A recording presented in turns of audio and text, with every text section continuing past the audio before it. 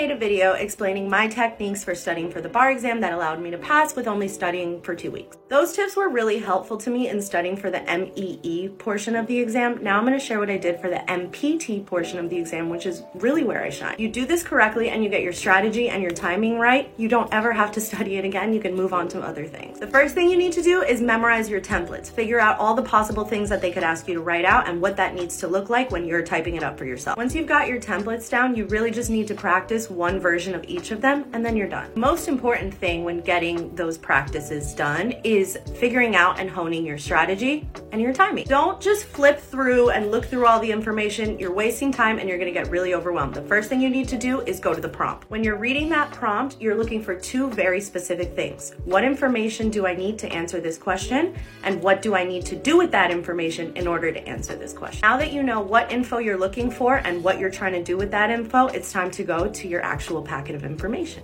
When you're reading through those scenarios and the packets of information, ignore all of the extra stuff and look specifically for that information that you set out that you needed. Highlight it, underline it, whatever, then move on to the next one. If there's a paragraph that you see that's particularly important for the information you're looking for, just kind of annotate it. Like put a little bracket right on the side, whatever it is that it's about, so that when you're flipping through, you know that that topic that you're looking for is found in this paragraph really quickly. I tend to do that in general. Anytime I like underline or highlight something, I'll just write in the corner like a keyword so that when I'm looking for something, I can find it easily and not have to read through everything I highlighted. Next, you're gonna start creating your template of what it is that you need to do. Take the information you have and fit it into your template. Now that your template's written and you have the information you need, it's time to just start plugging things in and making analysis. If you get into the habit of figuring out what information do I need, then looking for that information, then applying it to whatever prompt it is that you're supposed to do, you'll figure that strategy out pretty quickly. And no matter what type of MPT you get stuck with,